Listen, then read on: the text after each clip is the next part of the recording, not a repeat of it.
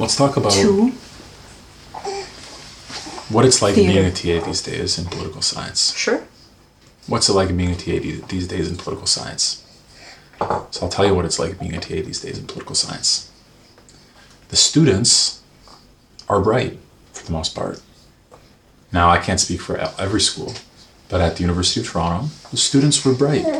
They did good work. They put a lot of work into their papers. I already mentioned to you before, Lola. And Ziva. They make grammatical mistakes, but nothing more outrageous than what you and I sometimes make. So they're diligent researchers. I heard a lot, this is for the people out there, I want you to know something. I've heard a lot that students are snowflakes, that students are weak and oversensitive and very easily triggered. Now, Do you think this is the case? in my experience, no.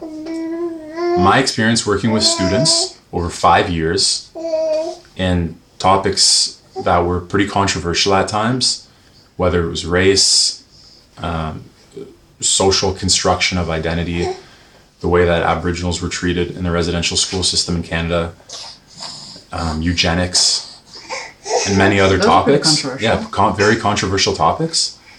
I can't think of a single time that I had a snowflake student. And I had probably, 300 students during that time. And I also don't know from any of the other teaching assistants, and we had 1,000 students in the introductory course to political science at the University of Toronto every year, over 1,000 students. And I don't even remember hearing from anybody else the case of highly sensitive, overreacting snowflake students. Did you hear any cases of TAs being snowflakey? Yes. A little bit? So in my experience, maybe it's just a matter of perspective, but I can tell you, I didn't have any students fall apart at some controversial idea or suggestion, but I definitely had snowflake professors, and there were definitely snowflake teaching assistants. So about the snowflake professors, you already know. Some of you who've watched my earlier videos already know that there were 4 professors who resigned from my dissertation committee at the University of Toronto, and very much in snowflake fashion, because it was no longer a safe space for them. The ideas were too controversial. It's kind of pathetic, a little bit scary for that to happen amongst the professors. But nevertheless, that's what it was. So many snowflake professors.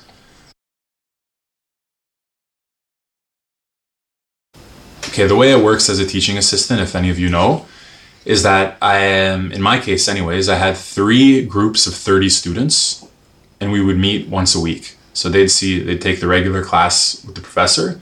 With 800 students? Yeah, 800 to 1,000 students or so in the main lecture. Then they would come to the tutorial in groups of 20 or 30, and we would go over some of the course material, make sure they understood it, and have discussions based on whatever discussion questions were relevant to that week's readings. Do you have any strict guidelines as to how to conduct the tutorials? No, we had no strict guidelines on how to conduct the tutorials. That was left up to students, to graduate students for the most part. Sometimes a professor would say it would be nice if you'd cover at least these 2 or 3 topics, but they never said you must do a 20-minute discussion followed by a 20-minute lecture, with the exception of about 4 writing tutorials per year that were very structured exercises in basic writing skills. And even that had flexibility within the structure. But for the most part, teaching assistants were free to run their tutorials as they saw fit. And everybody did it, I assume, according to their own preferences. So for some people, it's nice to have the students do most of the talking. Other teaching assistants prefer to have it be mostly them talking and explaining the concepts. What did you find worked best for students? Well, what I found worked best for students was always to make sure that we went over the key concepts of that week's readings, that week's assigned readings, just to make sure that as much as possible we cemented the basic understanding that was expected. And so we'd go over the key concepts, we'd go over the key arguments from the reading, and we'd have discussion. Sometimes the students would discuss with themselves in little groups, and sometimes I would ask a question and they would just put up their hands and answer if they had anything to say. So I always thought that the key benefit that I could give to the students, or I always saw my task as making sure the students understand the basic concepts. Anything you can do to help make sure the students understand the basic concepts. Yeah, I remember a couple of times you mentioned that when you were teaching or explaining socialism, one could think that you're a socialist. When you were explaining liberalism, one could think that you're completely... Yeah. So my view, and I know a couple of professors I know at other universities, they share this view.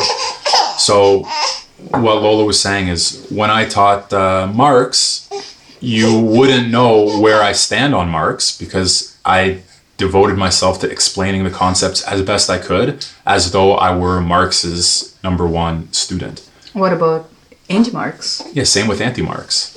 I assume we're at the university to learn something, not just to get, like, we didn't join a political party in order to hear the party platform and go around espousing it from door to door. We came to a university to learn about the key ideas and key arguments in political science anyways that have informed political thinking over centuries. In the case of political theory, sometimes over millennia.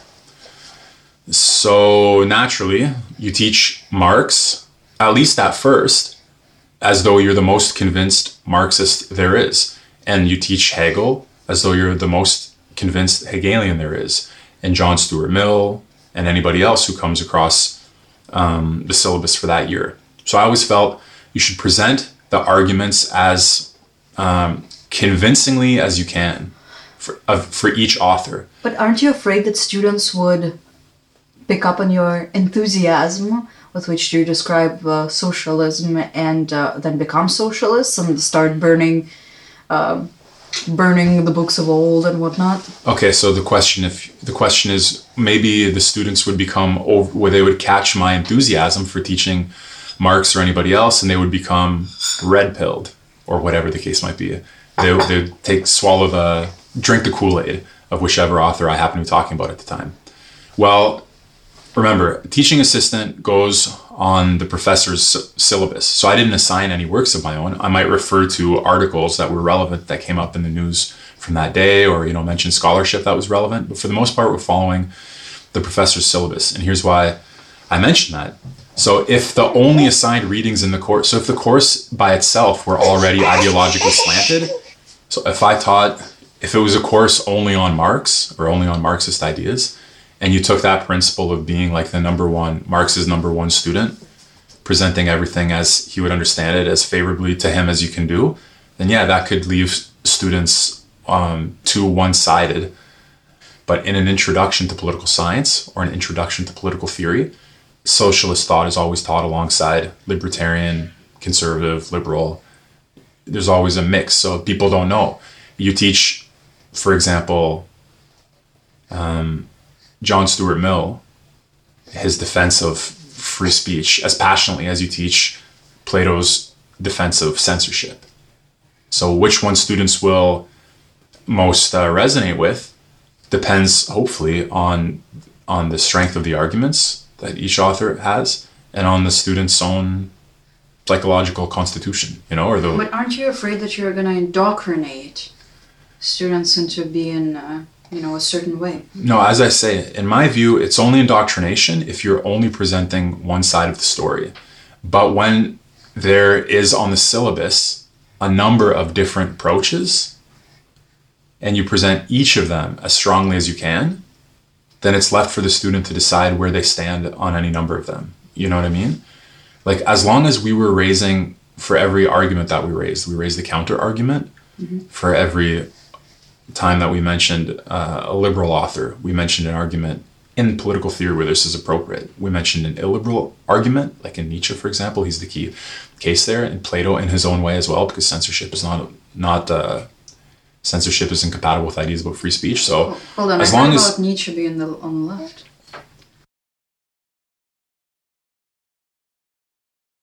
Well, Nietzsche has, okay, without going into the full backstory, the best way of seeing Nietzsche's role at the university is like this. I can even put it into a phrase that came to mind to me 2 years ago, which is basically 2 or 3 years ago, which is the leftist takeover of the university, or to the extent to which there's a leftist takeover of some departments in the university, identity politics and all the rest of it.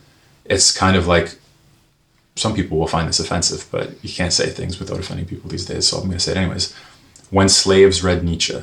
So let me just explain that. So Nietzsche has a view, amongst many other things, that there's two types of morality: slave morality and master morality. Slave morality is stems from the resentment that weak and poor, sick people, comparatively speaking, have for rich, strong, and beautiful, healthy people. So because you have like a class of natural aristocrats, the noble born, they're more beautiful, they're stronger, they're braver. Thanks, honey. Yeah, you're welcome. They're braver and they have all of these, excellences. Well, if you resent that, one thing you can do is you can set up your own moral system that flips the hierarchy, puts them at the bottom and you at the top. Well, you say it's no longer the brave, but the peacemakers, the truly peaceful. It's no longer the proud and noble, it's now the meek and humble. It's no longer the brilliant creators, it's the lowly worker or something like that, you see? So Nietzsche called that a reevaluation of all values, the initial sense. So you have a bunch of resentful slaves, the resentful of the better people, and the slaves create a moral inversion to put themselves on the top of the hierarchy. And along comes Nietzsche, basically, and reverts things back to their natural order.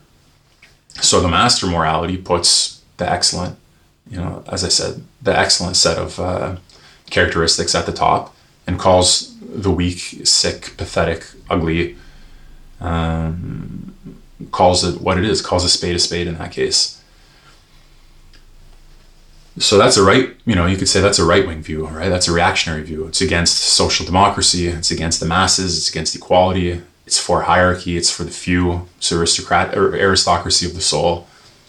But when leftists got their hands on this, they very intelligently took all of the conceptual firepower from Nietzsche and away they went. So they were able to turn his concepts about the relationship of power and morality against everybody who had something to say in favor of hierarchy, in favor of morality, reducing everything to some sort of struggle for power without ever including themselves authentically in their own analysis. So Alan Bloom, if you haven't heard of him, you can look at a book called Closing of the American Mind. Alan Bloom, he argued in that book that there's been a Nietzscheanization of the left. So even though Nietzsche is originally a thinker of the right, he's become co-opted by the left and exerted in his new leftist form a big influence on academia. So as I just finished saying, even though Nietzsche is a figure of the right, he's had his biggest influence at the university in his leftist form. Leftists read Nietzsche, they weaponized some of his arguments, took what they thought could best be useful as a conceptual weapon against conservatives and against others, and were very successful in doing that. Now,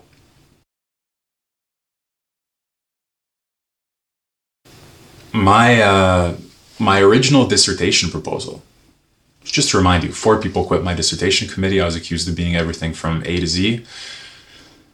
You have the National Post article in my first video in this series if you want to know the details about that. But the first person who quit my committee, a University of Toronto professor of political theory named Ronald Biener, his latest book is called Dangerous Minds, Nietzsche, Heidegger, and the Return of the Far Right. He was my first dissertation supervisor. He resigned after my 2014 TVO interview with Steve Bacon about Alexander Dugin.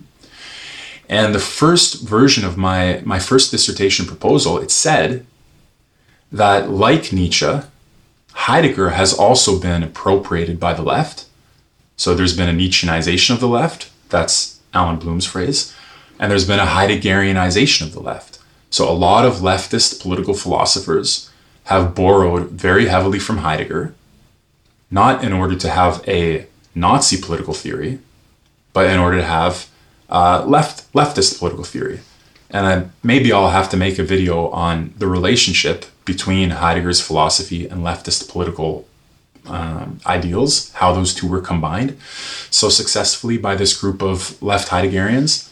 But my initial dissertation proposal said, if Heidegger has been predominantly impactful in academia and in the fields of political theory and political philosophy on the left, but we know that he's not like of himself on the left, you know? So what if we combine a right-wing reading of Heidegger, or let's say a non-leftist reading of Heidegger, and see whether that gives us better access to the role of Heidegger in political theory and to what Heidegger's actually saying. So basically it's like you have this great thinker he's become one part of the political spectrum, has claimed them for himself. One part of the political spectrum has claimed him for themselves. But you know that's a puzzle because he doesn't belong to that part of the political spectrum. Nobody thinks that Heidegger was on the left. So how does that work? What's this operation of taking a thinker who doesn't belong to your part of the political spectrum and using him so much as a weapon? Like, what does that get wrong? What does that leave out? The question of how an author or a book or a tradition is interpreted exceeds the case of Nietzsche and Heidegger. But Nietzsche and Heidegger are extremely relevant for that problem at the university.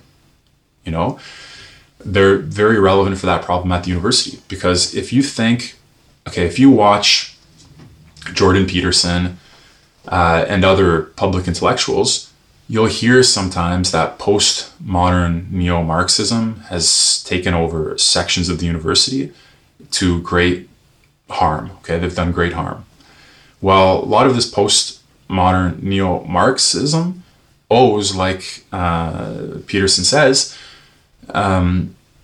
stems from readings of Heidegger. So, for example, he might point to Derrida as being the worst among them. Well, if you take one step past Derrida, you're pretty much at Heidegger. I wouldn't go into a short paraphrase of what Derrida is, but basically, okay, let's put it like this. And by the way, this is where Heidegger's, how should we put it? Heidegger's notions or Heidegger's views about the history of philosophy, they flow into a set of arguments that leftist political players or agents, ideologues might make. So let me give it to you in a nutshell. For those Heidegger experts out there and those Derrida experts out there, I apologize if this is too much of a nutshell. And by the way, there's a whole book, I think, called Derrida in a Nutshell, or an essay he wrote on the nutshell. But let's forget about that. So this is going to be brief, but it's going to be helpful, I think.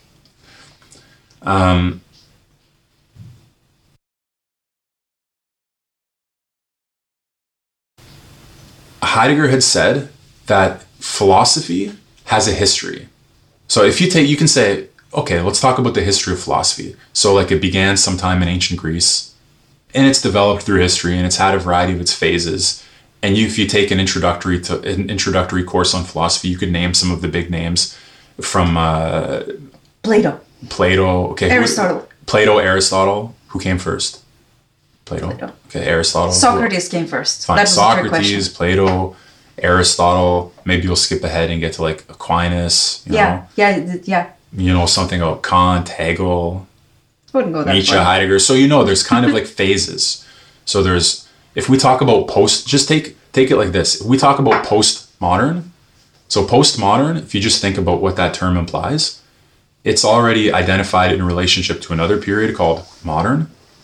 Yep. And modern is already identified in relationship to another period, pre-modern. when you talk about anything postmodern, you're already implying also modern and pre-modern. They kind of go together as a package. So you've got a history of philosophy. Like you got the ancients, Plato, Aristotle, and a bunch of other people. You have the moderns and the Enlightenment thinkers kind of who came along and, upended some of the old philosophical teachings. And then you have postmodern thinkers, and we don't even need to get into the details about who they are. So Heidegger had said that there's like an inner logic to the history of philosophy, and that logic is a gradual forgetting of being. So we used to have a closer relationship. The human being used to have a closer relationship to being at the start of the philosophical process, and gradually became alienated from that relationship to being, and being became ever more it took itself away from us, and we forgot about it. Is being God? Because I heard this description from the rabbis. Is being God? So I would leave that question to the side for Heidegger. Obviously there are parallelisms, but if you're just talking about his, there are parallelisms, but if you just talk about his thought, so he said, look, we've gone further away from being. Being has taken itself away from us, and we've moved gradually into a nihilism, to a nihilistic era. So again, this lecture is not lecture. This interview, this video, whatever we're doing here, it's not about the full details of Heidegger's view. I only want to say that he thought that in Nietzsche, this process had come to, it had culminated. Nietzsche was the end of philosophy. And Heidegger had his finger on the pulse of a new inception of philosophy, something like a new dispensation. Like what? if you want to rephrase this in theological language, God had revealed himself. This is he like a prophet or what? This is a distortion. Yeah, but if you want to retranslate this into religious language for a minute, it's kind of like God had revealed himself more fully to the ancients, and then gradually that light of God had dimmed, and souls had become closed to God, all the way to Nietzsche, where God was invisible to us completely, and our hearts were closed to him completely. Therefore, you have the coarse philosophy of Nietzsche. But in Heidegger, once again, the soul becomes open to the presence of God, but in a new and fundamental way. So let me explain what I mean by new and fundamental way. I can see how Heidegger might have had many Jewish followers. Yes, definitely. Because it is Jewish belief that I was surprised to learn about it from rabbis, that they say that no, before people used to be closer to God. Yeah, so look, what's that supposed to mean? If you, very basically, what is a progressive mentality? Progressive mentality is that the truth unfolds in time in a way that we have more light now than we had before. That as history moves forward, the views of the past are revealed to be prejudices and superstitions. Mm-hmm. Yeah. Right? Yeah, like in... So that's why some progressive politicians, like Justin Trudeau and Barack Obama and other people in their own ways at their own time, say things like, consider, well, it's 2016 or it's 2018 to be an argument, well, the fact that it's 2018 and not 2017 or 2012 or 1990 or 1860 or 1540, right? As the timeline unfolds, we have more of the light of the truth. So if you are a relic, or think about the people who call some Americans or some other simple people medieval in their beliefs. Well, what does it mean to be medieval? It means you belong to a time whose time has passed. And it's passed not in the sense that it was better then, but in the sense that it was worse then. There was more superstition and more prejudice. So the past is the era of superstition and prejudice. And the future is the era of scientific knowledge and true belief, let's say. Well, Heidegger's view, like the view of, it's not the only view, but Heidegger's view, like the view of some others, is that as time progressed or as history went forward, the most fundamental thing was left behind. So this view is that there's more light in the past than there is in the present. That the best is with the ancestors, that we've fallen away. It's a different notion of the relationship between truth and time. Now again, in Heidegger, the relationship between truth and time is complicated. This is not an exposition, fully of Heidegger's views on the relationship between time and truth, or between being and time, like the name of his most famous work. All that I'm saying is he had a view of the history of philosophy that it had gradually, being had abandoned humanity, and humanity had forgotten being. Can you explain to it in the modern terms? Hold on a second. Modern theological terms, because it's so confusing. I mean, they didn't have cars; they have horse carriages. Yeah. So his view does not physical labor. More, so the question is, well, look, they didn't have the technological advancements that we have. You bring up a point that plays an important part in how Heidegger sees these things. So, what do we mean by technology? How do we assess the worth of technology? What do we think dictates? A big part of the question is how do we conceive of what it is to be human, and how do we conceive of the relationship between human being and the world around us? So if you interpret the world around us as material nature, which can be brought under mathematical and geometrical and chemical physical laws, in order to be exploited for the ever increasing comfortable self-preservation of humanity. That's one view of the relationship between human being and the world that we live in, right? Human being and natural being, our ability to have dominion over the domain of natural being, as I say, through scientific principles, and to become dominant over nature, to make it a matter of technical mastery, for the sake of our increasing comfortable self-preservation. Like, you have air conditioners and you have refrigerators. You have genome modification now. When you're a little bit too hot, you turn on the AC. When you're a little bit too cold, you turn on the heater. And the rest of it. All of the comforts of life that are the result of scientific conquest of the natural world, mastery of laws, and dominion over nature for the sake of comfortable self-preservation. Heidegger's view, as I would put it for the purposes of this conversation, is that relationship of the human being to the world around us depends to an extent on a set of interpretations of our own being, of being as such, and of the being of the world, of the question, even presupposes an answer to the question, what is the world and what is world? And even though this seems very high level and abstract, his view was that you can continue to peel back the layers of the onion and get to a more primordial revelation to ourselves of who we are and our relationship to being that is no longer technological in the sense that we think. Again, we're a thinking being, the world is an extended being, and our job is to exert our dominion over it for the sake of our comfortable self-preservation. So his language about these things is completely different. And a lot of people find that language mysterious or off-putting or nonsensical. But it's only it's no more nonsensical than Spanish is to a non-Spanish speaker. You have to expose yourself to what makes that language meaningful.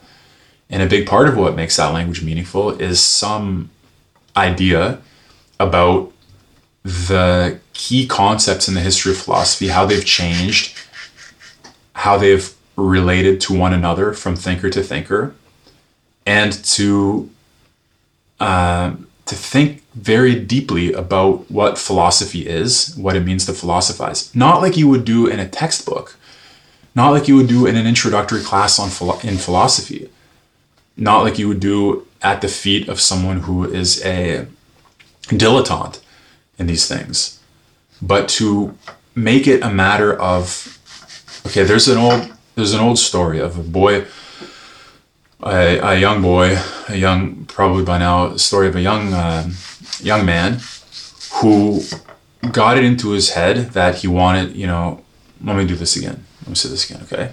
Scratch that.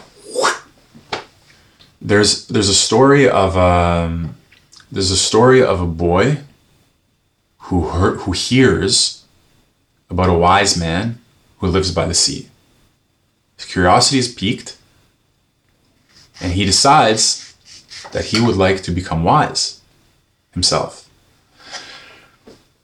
And so he goes to visit the old wise man to ask him for some advice, to ask him, to become his pupil, to become his student. So he goes to the sea one day, and he finds the wise man, and he says to him, Master, I seek wisdom. I would like to become wise. Can you help me? And the man doesn't say anything to him. He just completely ignores him. Third day, he comes back. Fourth day and the fifth day, and he's very persistent. And one day, when the master can see that, he's not just going to come once or twice, but that he seems to have some sort of genuine desire to study, the master begins to pay him attention. He says, come with me. He walks the boy into the water, about 10 steps in. Then he takes his head and he dunks it under the water, and he holds it there. And he holds it, and he holds it, and he holds it. And then just as the boy, if he leaves him there for 10 more seconds, he'll suffocate. He lets him up, and the boy truly is gasping. Absolutely just gasping for air, like you can imagine you would be if you'd been held under the water for that long. A few minutes pass, he comes to his senses, and the master says, you want to become wise?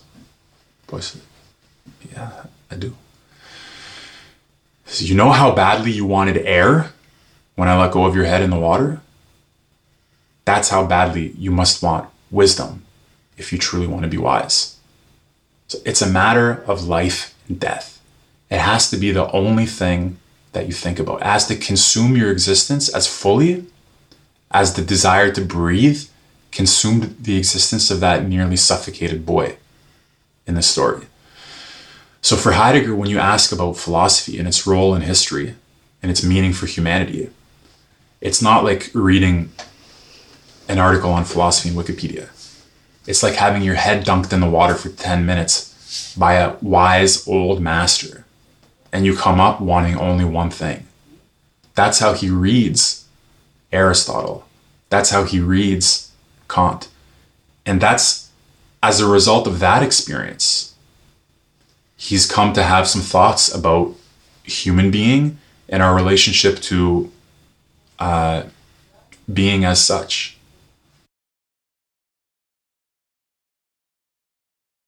One of the things, one of the ways that he's had an impact on leftist thinkers is that you can say there are two parts to his view about the history of philosophy.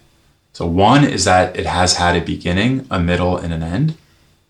It's come to an end in Nietzsche. And the second is that it can begin again, like Christ reborn, Phoenix from the ashes. But this new dispensation of philosophy is not a continuation of the philosopher who came before Heidegger. It's once again, as I told you, he had a view that we'd moved away from being and being had moved away from us. This is once again the two things coming together to produce that original explosion, a new inception of philosophy, another beginning, a new revelation, not just another modification. Hang on. So the first part that the history of philosophy has come to an end, that's what leftists, thoughtful, philosophical leftists, have taken from Heidegger. And here's how it works. They say the key concepts that you used to operate with, like reason, truth, nature, knowledge, morality, Are they that being? No. They say all of these key concepts, take especially like truth, nature, and reason, those concepts are illusions. Heidegger has shown, the end of the history of philosophy has shown, that they had kind of a black hole at their heart. You thought they were a coherent unit, a concept that made sense, human nature and truth and our ability to know it. And they come along, and here's a little bit of jargon that you may have heard from popular culture, from the campus wars, from Peterson, from a number of other sources. They deconstruct those concepts to show how they're a result of competing power claims. So the concept of truth isn't because there's something like truth in itself. It's because groups who wanted to be powerful over other groups called those things truth that supported their social position. You see? So this unmasking of concepts that used to be relatively, let's say, unproblematic, like it's now, if you think you have an argument against postmodernism by saying there's human nature and there's human reason and we can know and there's the truth, so you haven't yet fully faced the challenge of postmodernism because you're just restating the very thing that they are disputing, you see? Mm-hmm. So it's like you're just restating it. You actually, in order to have, you can respond to them effectively in a number of ways, but to take them on their own terrain would be to show why the deconstruction of these concepts on the basis of Heidegger's philosophy of history and on the basis of some other things like without going into the details, you'd have to show that the deconstruction of these concepts is not valid, or that there's more to the story than that. And one of the most sophisticated, in the best sense, one of the most sophisticated responses to left Heideggerianism, so the view that concepts like truth, nature, hierarchy, the good, okay, anything that you might think, anything that you might invoke as a response to postmodernism, those are all concepts that they think have lost their, there's like a black hole at the center of all of those concepts, which deconstructive thinkers just point out that black hole. And then it's like the illusion, what you thought was the truth becomes an illusion before your eyes. And Derrida is in many ways very skilled at doing this, and in no way so easily dismissed when he does it. But one of the most sophisticated responses to this set of left to the Heideggerianization of the left is to say, well, hang on here, fellas, ladies and gentlemen, and whoever else there may be, people, hold on there, people. Humanoids? Hold on there, humanoids and post-humanoids, anti-humanoids, okay, trans-humanoids. Hold on, because there's, you've only got half the story. Yeah, Heidegger talked about the history of philosophy. It's coming to an end in Nietzsche and had exposed, let's say, this black hole sun or whatever at the heart of all of these concepts, allowing you to point out how they self-deconstruct and allowing you to write these sometimes brilliant, sometimes obviously imitations of Derrida's mastery, like pale and pathetic imitations. You forgot the second half of the story, the new dispensation, the new revelation, the new inception of philosophy. Now, the leftist Heideggerians and the liberals in the center, they have an easy response. So the leftists say, oh, revelation, inception, beginning, newness, those are also all deconstructed concepts, you see? So you say beginning, and we say continuation. You say revelation, and we say you're not new to the history of philosophy, you're just repeating the very thing you just criticized. You say yes. Yeah, exactly. You say no. You say yes, we say no. You say no, we say yes. So it's very easy to do. They just point out the inconsistency. But, and that was a big part of my dissertation, by the way, showing how, no, don't go there. Oh, no, hold on. I didn't really catch. I didn't really catch what you were saying. What were these words? Truth. Okay, so reason. Okay. Nature. Okay. So Human. in a bar, there comes Knowledge. Okay. Do you understand? Like the key concepts that you would weave together to try to defend, people say, well, post-truth. Trump is post. No, we don't want to be post-truth. We want to be truth, not post-truth, just truth. Who says that Trump is post-truth? Who doesn't say that Trump is post-truth? But it's different. Post-truth. Post-truth is everywhere. Get with the program. Post-truth is everywhere. But you might say people are post-truth for two reasons. People say Trump lies all the time. Yeah. Okay, that's Trump what they say. Trump lies all the time. But the sophisticated commentariat also says very often that we're in a post-truth age. And they'll say that not just because Trump lies, but because there are some authoritarian ideologues like Putin in Russia and Trump in the States and circles around them who no longer believe in the existence of truth. So to them, you don't even make a distinction between truth and lie, because to call something a lie already implies that it defines it in relationship to the truth. If you've rejected something like the truth, then you no longer have its opposite in this sense, the lie. So they just are like, all that exists is what you stipulate, basically. So it's post-truth in that sense. So is it like the different description of the same event? Like Fox will highlight the story in one way? No, so you're pre-postmodern. You still think that... Am I orthodox or what? No, you're not orthodox. Don't flatter yourself. You're pre-postmodern. So you still think there can be something like the same event. So a postmodern thinker would say... I realize I'm simplifying, okay? Are they crazy? No, they're not crazy. They're not crazy. So we have to separate between the pathetic imitators who don't know the fundamental arguments and the sophisticated theorists who do know the fundamental arguments. Okay? In the end, it's for you to decide whether they're all charlatans or not. But no, they're not crazy.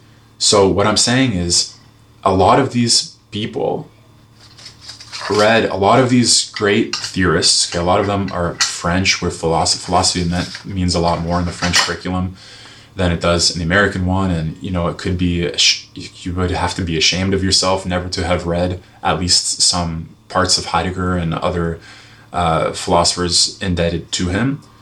But if they dispute, for example, that there can be such a thing as the same event. So here's what I have learned. I used to think in my undergraduate years, postmodernist people are complete idiots. They're just jokers. They're fakers. Everything they say is self-refuting. You don't even bother reading it. Don't even bother thinking about it. It's just pomo garbage. There's nothing to it. Because I had an influential first philosophy professor who set me on one path and kind of taught me to distrust me and the rest of his students to distrust postmodernism. He was doing what he thought was his own civic duty in that case. Indoctrination. Yeah, indoctrination to a certain extent. Again, professors have a civic duty, but he cautioned us against self-refutations of postmodernism. But gradually, you form your own thoughts on these matters. And as I've said time and time again in my previous videos, and as I now must say once more, to recognize, let's say, Derrida's brilliance, or to recognize the many ways in which he's making genuinely valid points, to learn and to have your whole outlook be informed, to learn. I assume that's what an education is about. You learn. You can't come out the same way you came in. There's the story of Rabbi Akiva, who went, a Jewish sage among a number of other Jewish sages who had a mystical vision, and one person, never came out of this mystical vision. Another person came out and went crazy. Another person, I don't know, nobody ever heard from again, but Rabbi Akiva, he had the vision and he came out and he was still himself. Well, you can have the experience and remain yourself. But you shouldn't really, in my view, in the course of an education, come out exactly the same way you came in, because you should have learned something. So in the course of my education, I learned to give way more credit to at least Derrida, but not only Zizek you can learn from, and these other thinkers you can learn from. But here's the point. To give them credit doesn't mean to become their lapdogs or their ideologues. You learn from Carl Schmitt, Heidegger, Leo Strauss. You read these things and learn from them. It doesn't mean that you're an apologist for them. It doesn't mean that you become a slave to them. But I've said that before, there's no need to belabor the point here. So you're pre-postmodern when you think there could be something as the same event when it comes to human affairs and human existence. So a lot of it, Get with the program now. Listen, a lot of the program has to do with this. Okay. If I was teaching somebody to try to have for themselves the insight that makes Heidegger comprehensible to them, okay? It's not just an additional piece of knowledge that you put in your head. It has to be a change of perspective. It has to be some kind of reorientation of your outlook for a minute. So... Right. I can understand that. So what's something about yourself that you take for granted?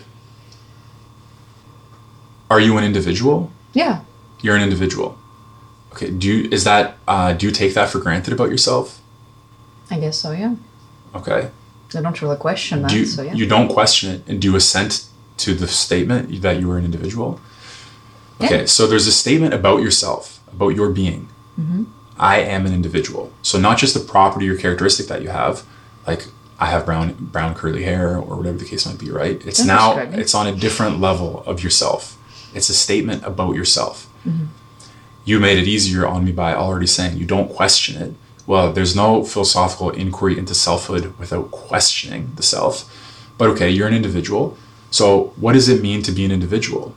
And where do you derive the concept of individuality from as you apply it to yourself? That's a good question. Yeah, it is a good question. So one of the basic experiences that you go through in a philosophical education is noticing that the things that you take for granted about yourself are questionable, and that you start... I'm not saying you're not an individual. I'm not saying that you're not an individual. But I'm saying the statement, I'm an individual, is an interpretation of the nature of your existence. So what kind of being must you be to have an interpretation of your own existence? That's already one step past the question, are you an individual? You see it? You see what I'm saying? So to move from like classical, classical liberalism, I'm an individualist and I'm for smaller government because I think human beings can make their own decisions, and I think that we know better for ourselves what we want than the government knows for us, and we just want good jobs and lower taxes and no borders, no country. Like, okay, take all whatever that is, okay? Sure. Take any, or you say, no, more power to the workers, because the workers are not capital but labor. Labor is what builds this country. That sounds good too. They all sound good the more you understand them. But all of them are interpretations about the nature of human existence, including the claim, I'm an individual. So we have to have some account of ourselves as beings that interpret ourselves. So we're already one step closer to Heidegger's world. We're a self-interpreting being. Well, where do we get the concepts for our self-interpretation? The recognition that you are a self-interpreting being already brings you one step closer to an understanding of Heidegger. So you're no longer just taking yourself for granted as an individual or as something else. You're now subjecting yourself to this process of not just who am I really? Who am I really? Kind of, but with greater philosophical sophistication. So with some attention to how philosophers tend to produce the concepts with which we interpret ourselves. That's also interesting for Heidegger. So all of that comes into play. And tell me about the individual. Where does that come from? You can't just give me an example and not expect me to go deep into that example. Okay, I don't want to go too deep into it with you. Fair. Just tell me where that comes from. Let's say one way you could look at it is this, that, let me just ask you. So when you say about yourself that you're an individual, what do you mean by that?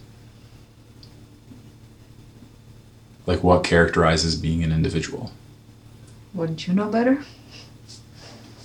Well, but you call yourself an individual.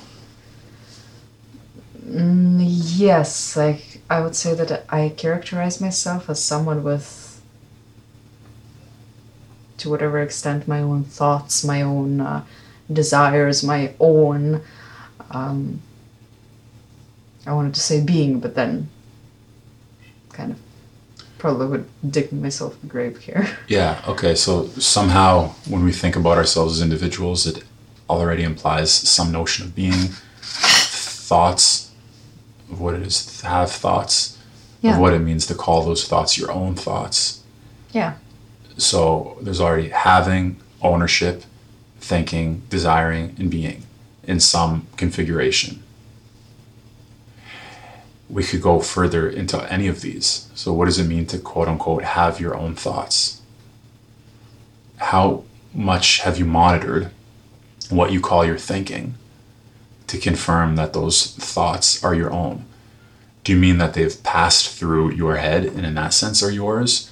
Or do you mean that you are generating them? That you are thinking thoughts that other people haven't thought before? So we don't have to go down the road of all of these types of questions. My point... I need a drink. The main point here is just that you can't dismiss. So the main point here is just that there's something to learn from Heidegger, and there's something to learn from the people who read him and write about him. And even though he's had his greatest impact at the universities on the left, he doesn't. That's not his natural home politically. As you know, he's a member of the Nazi Party and other things. But it's also not his natural home philosophically, because, as I said, the left only takes his views on the end of the history of philosophy and doesn't take his views on the beginning of a new beginning of philosophy. Well, there's one political philosopher who does take into account Heidegger's views of another beginning of philosophy. And in fact, he's got a book on Heidegger called Martin Heidegger, The Philosophy of Another Beginning, where this idea of a new inception of philosophy is at the center of this person's understanding of Heidegger. Well, that's Alexander Dugin. So Alexander Dugin, whatever else he might be to people, is somebody who's taken Heidegger seriously enough to make sense of Heidegger's view of a new beginning, as opposed to only reading Heidegger from the left.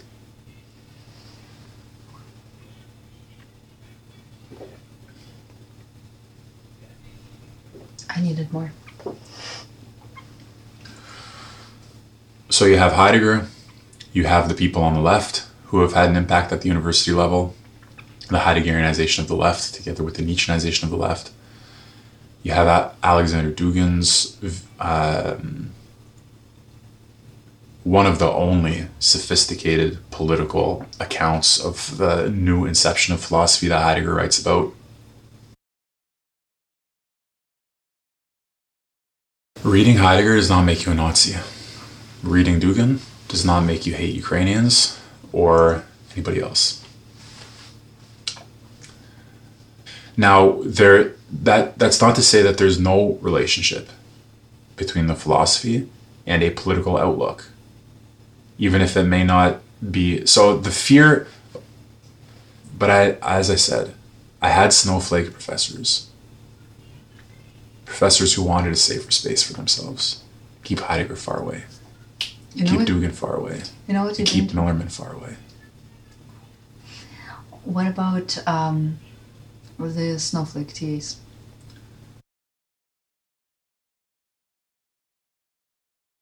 About the snowflake TAs. Because you said you had two. You know, I didn't have that many. I don't even want to say. Oh, okay, fine. As I said, teaching assistants, they can pick how they teach their courses. Mm-hmm. And you were asking me if I'm always championing Marx when we're teaching Marx, am I not indoctrinating the students? Mm-hmm. And I said, not if the syllabus includes alternatives, because then the students are presented with the alternatives. If the syllabus doesn't present alternatives, then I choose to supplement my presentation of the authors with potential critiques. Yeah, with potential criticisms, so that I make sure the students are exposed. Even if the professor didn't plan for the students to be exposed to alternative perspectives, I ensure that the students were exposed to alternate perspectives.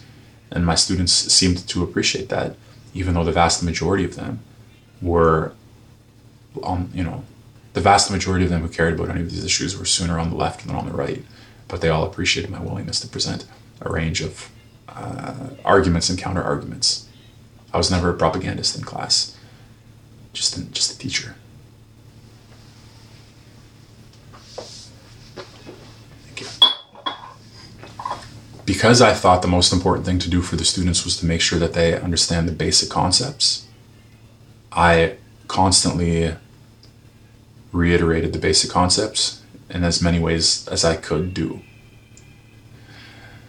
Well, I took great pride in talking to the class, trying to present ideas super clearly as I could. So I shared my notes with my class.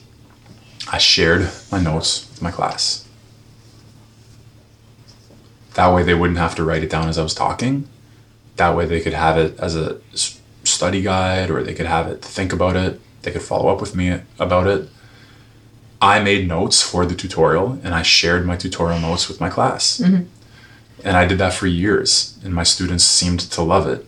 I had a website specifically for my students, and I would post my tutorial notes on the website for them, together with a lot of other things. Like if I mentioned an article, I'd post a link to the article.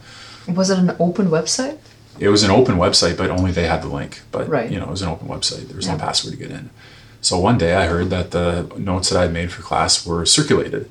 Well, I told you that I had about 60 students, but there were about 1,000 students in the class. So that means my tutorial notes for the 60 students were circulated to 1,000 students. Now I thought, that's amazing. That's great, because it's a good resource. It's not a cheat sheet. Mm-hmm. It's to help them understand. Yeah. You see, they couldn't put it in their pockets or write it on the backs of their hand and do well in the class. It's a continuation of what a teaching assistant or professor has to do anyways. So what does a teaching assistant or professor has to do? Teach the material as best as you can.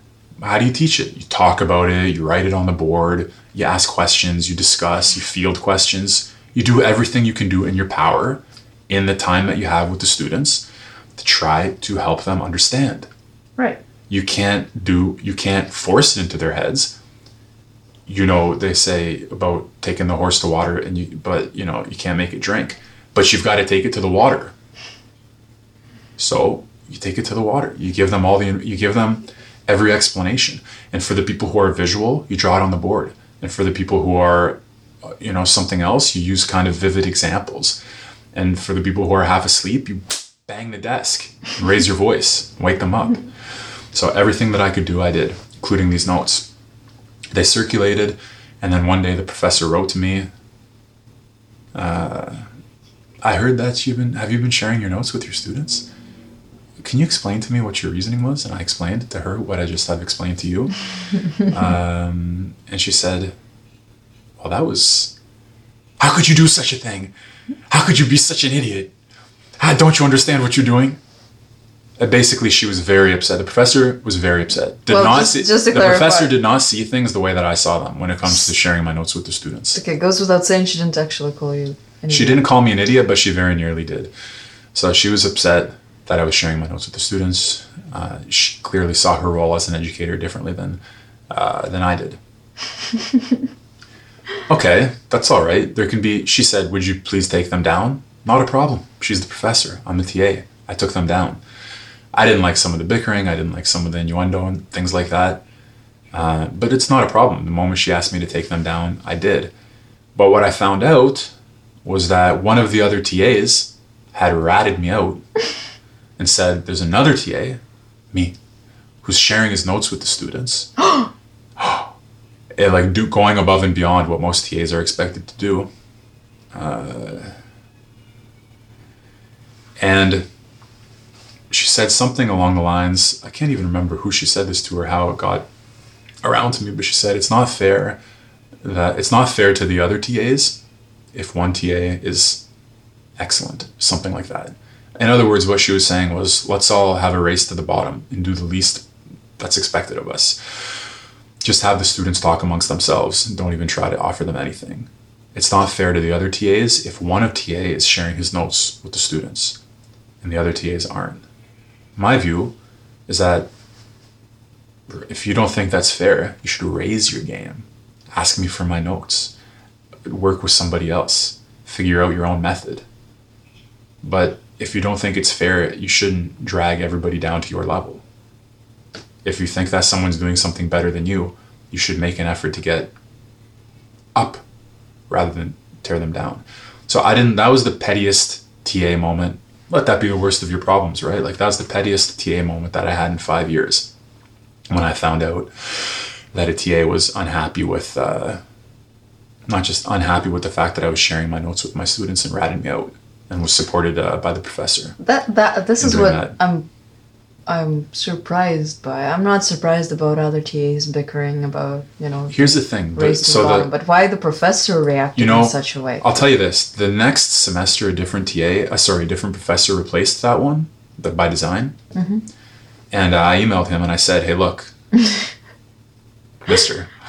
Professor man, you should know that I'm a problem child TA. I've been sharing my notes, and I was doing it under the last professor, and she didn't like it. She came down on me hard, and I just kind of want I'm not going to share my notes with any students this year, but I kind of want to hear from you what your thoughts about this are.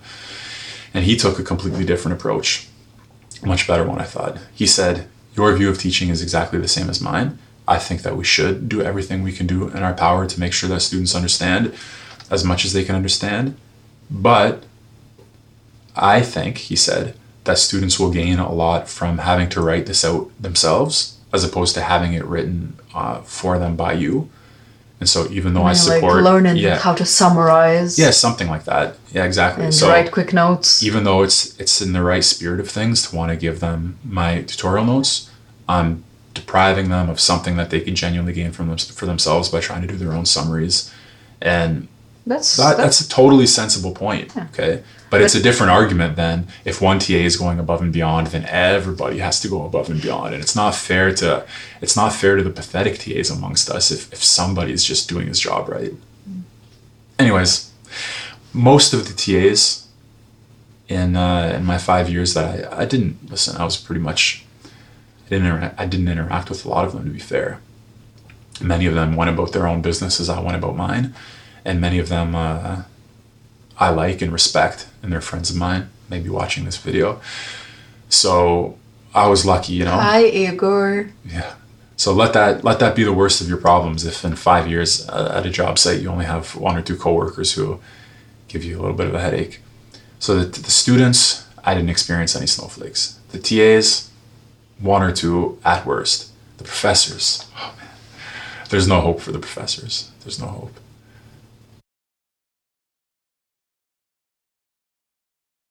Don't you want to be a professor? I'm just kidding. There's a lot. As upset as I was at the 4 professors who quit my committee, and at a bunch of other professors of whom I have a low opinion for various reasons, there were a lot of professors who definitely... Not a lot. There were a handful of professors who earned their place at the university, behaved like educators, stood up for principle, had a spine, were good at what they did, were good supervisors, good people. So the supervisor who supervised my dissertation, so I told you that my first supervisor, Ronald Biener, quit my committee and then went on to write that book, Dangerous Minds, Heidegger, Nietzsche, and the Return of the Far Right. Which circles did this book become popular in? Well, I'll tell you in a second, but I have to say the supervisor who replaced him, the supervisor who stayed on my committee till the end, I won't name names. I won't name her name because I don't want to, you never know. But Ruth Marshall, one of the best. Truly one of the best. So there you go. There were some professors who were worthy of the title, and some who were. I thought their conduct was not so good. But Biener, to his, you gotta say this. You gotta say this about Ronald Biener. He had an issue with the fact that I was working on Alexander Dugin, because Dugin is published by Arctos, and Arctos is Richard Spencer, and Richard Spencer was married to Nina Kuprianova, and Nina Kuprianova was translating for Dugin. You connect the networks, and pretty soon you'll go crazy. So he had an issue with all of that, and people can have an issue with that. That's fine. It's a bit different when you're a professor of political theory, I think. But he had an issue with that, and he wrote a book. He wrote a book arguing that Nietzsche and Heidegger are having this resurgence in the minds of American white nationalists and Russian neo-Nazis, and little Millermans running around the university becoming fascist propagandists. It's really hard to picture as a little man, 6'8" person. Yeah. But was it published by an academic press? You out there in YouTube land and wherever else you may be watching this, you must understand that under this calm, sensible, moderate demeanor, there's truly a malicious far-right propagandist, according to the National Post and some of the professors in my department. So, listen, there's legitimate cause for concern when you have this question that Ronald Biener wrote in an article for the Chronicle of Higher Education. The article was called "When Neo-Nazis Love Your Book," because the first review of his book was written by a website on the far right. It's caught him probably by surprise. And in this Chronicle of Higher Education article, he raises a fair question, which is, in the classroom, when you're teaching alternatives to liberal democracy, which on one hand you have to do if you're trying to teach people and not just indoctrinate them, how as an educator can you do that responsibly? How can you teach people, for example, a criticism of morality without pushing them off the cliff towards immorality? How can you let them know that there have been other opinions about the best political regime or about the nature of political life without inadvertently making those alternatives overly appealing to them? He makes a big deal of the fact that Richard Spencer says he was, quote unquote, red-pilled by Nietzsche. So he took a philosophy class, the philosophy professor taught Nietzsche, and yada, yada, yada. Richard Spencer is saying Heil Trump. So he's worried that educators can have an influence on their students that is the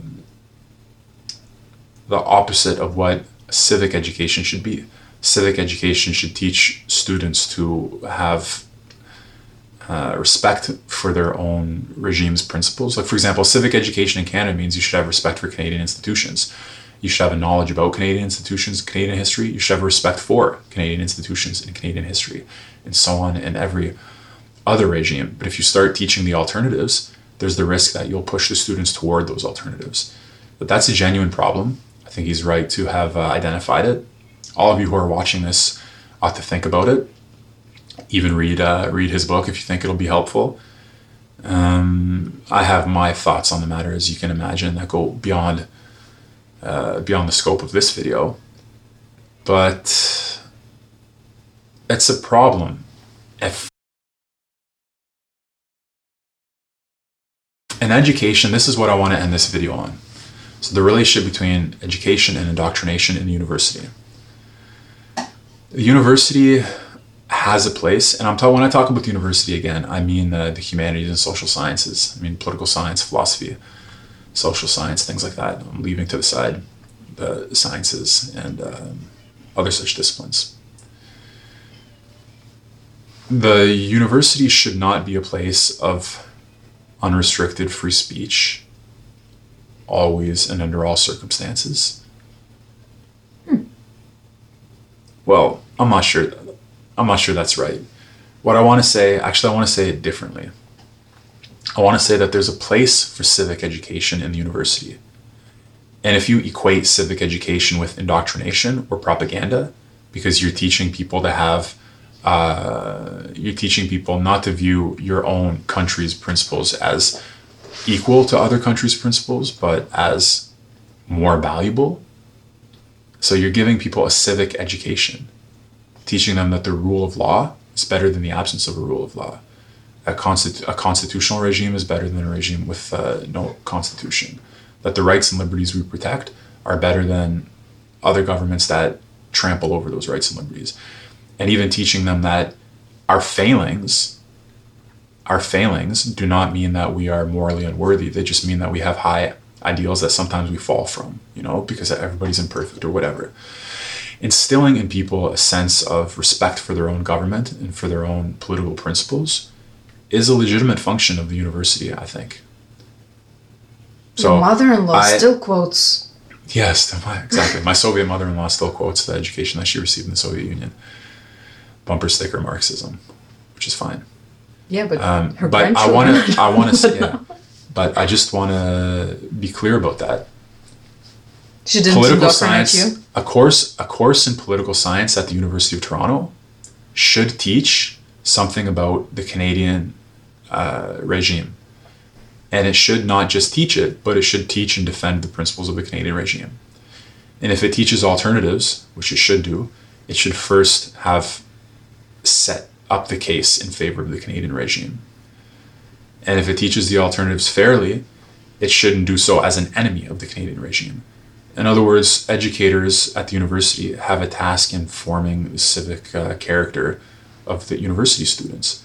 And that's incompatible with bashing, your own regime, whether it's from the left or whether it's from the right. And it's incompatible with trying to push your students too far to the left or too far to the right. But by the same token, it's unforgivable if the university does not have a home for free speculation on the best regime. There should be at least somewhere in the university, or let me put it differently. There should be at least somewhere in the university where you don't have to worry about civic, how should I put it, about being a good citizen, about flattering your regime, about defending your laws, about puffing yourself up and putting everybody else down. I don't mean there should be somewhere at the university where you get leftist propaganda or rightist propaganda. I mean, there should be at least somewhere in the university where you can just think freely and let your thought go beyond the bounds of your political party, beyond the bounds of your country, beyond the bounds of any identity that you might think that you have. There should be somewhere where you're free to let your thought exceed the way that it does limitations that are imposed on it, including patriotic limitations, ideological limitations, even moral limitations. There should be a place where you can think beyond the confines of whatever you think is a moral dictate. Even if most of the university is dedicated to civic education, to the formation of the characters of the students, it has to, your whole body is not your brain, but there's a place in your body for your brain. The whole university does not have to be free inquiry and free speech, but there must be a place in the university for free inquiry and free speech. You know what it reminds me? Soviet Union kitchen conversations, the разговоры по душам. There's no censorship there. This used to be, right? Yeah. In the time of censorship of all the public spaces, within all the public spaces. It was the privacy of your small kitchen table where you could actually gather with your friends. With mangoes and sunflower seeds and wine. That's just what we have on the table here. So Lola's saying, if you didn't hear, that in the Soviet Union, is conversations at the kitchen table where the heart-to-heart, where the ideological masks dropped, or at least the place where they might drop, and you might have a heart-to-heart, and you might get behind the ideology. So we don't want our universities to become like in the Soviet Union, where you know that you're not going to have a heart-to-heart or a free inquiry at the university. You're only going to have it in the privacy of your own home around the kitchen table. Maybe we do want that. Maybe it's going to go that way. I don't know. But there's still room to defend the university as a place where we don't want, I hope we don't want our universities to become analogous to the Soviet censorship of thought and to the pushing everything to the boundaries of the private discussions of the home. This is a plea to save some part of the university from ideological takeover, whatever ideology it happens to be.